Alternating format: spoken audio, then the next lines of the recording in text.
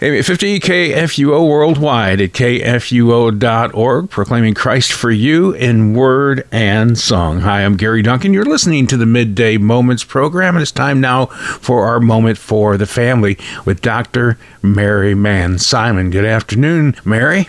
Hi, Gary. It's good to talk with you. Now, during this pandemic, many of us have changed the way we work and parent. I know that when our grandkids are in virtual classes, life at home is completely different than when they are in person school. There's been no such thing as a typical school day for kids or even a typical work day for parents. Before the pandemic, we often talked about the challenges that come with the work-life balance, but COVID has given us a different perspective. Now our focus is finding a healthy life-work balance.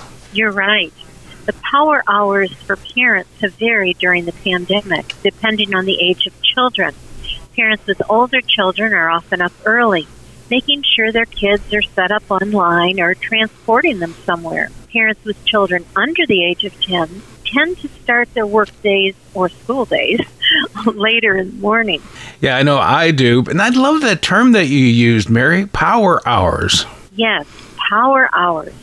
They are the hours of ultimate efficiency.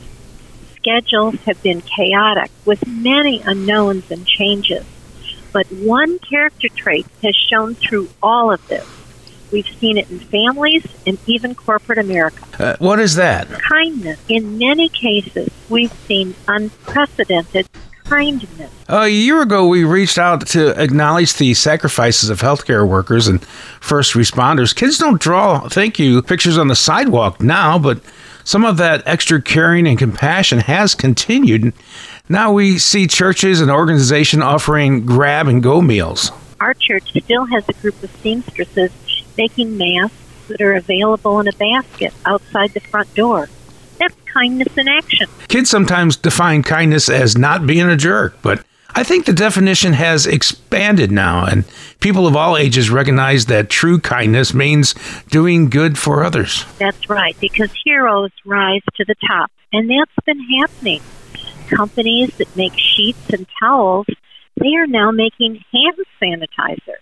Food companies are making soap. Phone companies have let people who've lost jobs wait to pay the bill. Business and individuals have come together in a very positive way. I think consumers notice that. Absolutely. You're right there. Product buying has shifted closer to reflecting our values. We've seen a lot of kindness, too, in ordinary situations. We're living through a national crisis, but even younger kids have experienced how helping others make them feel.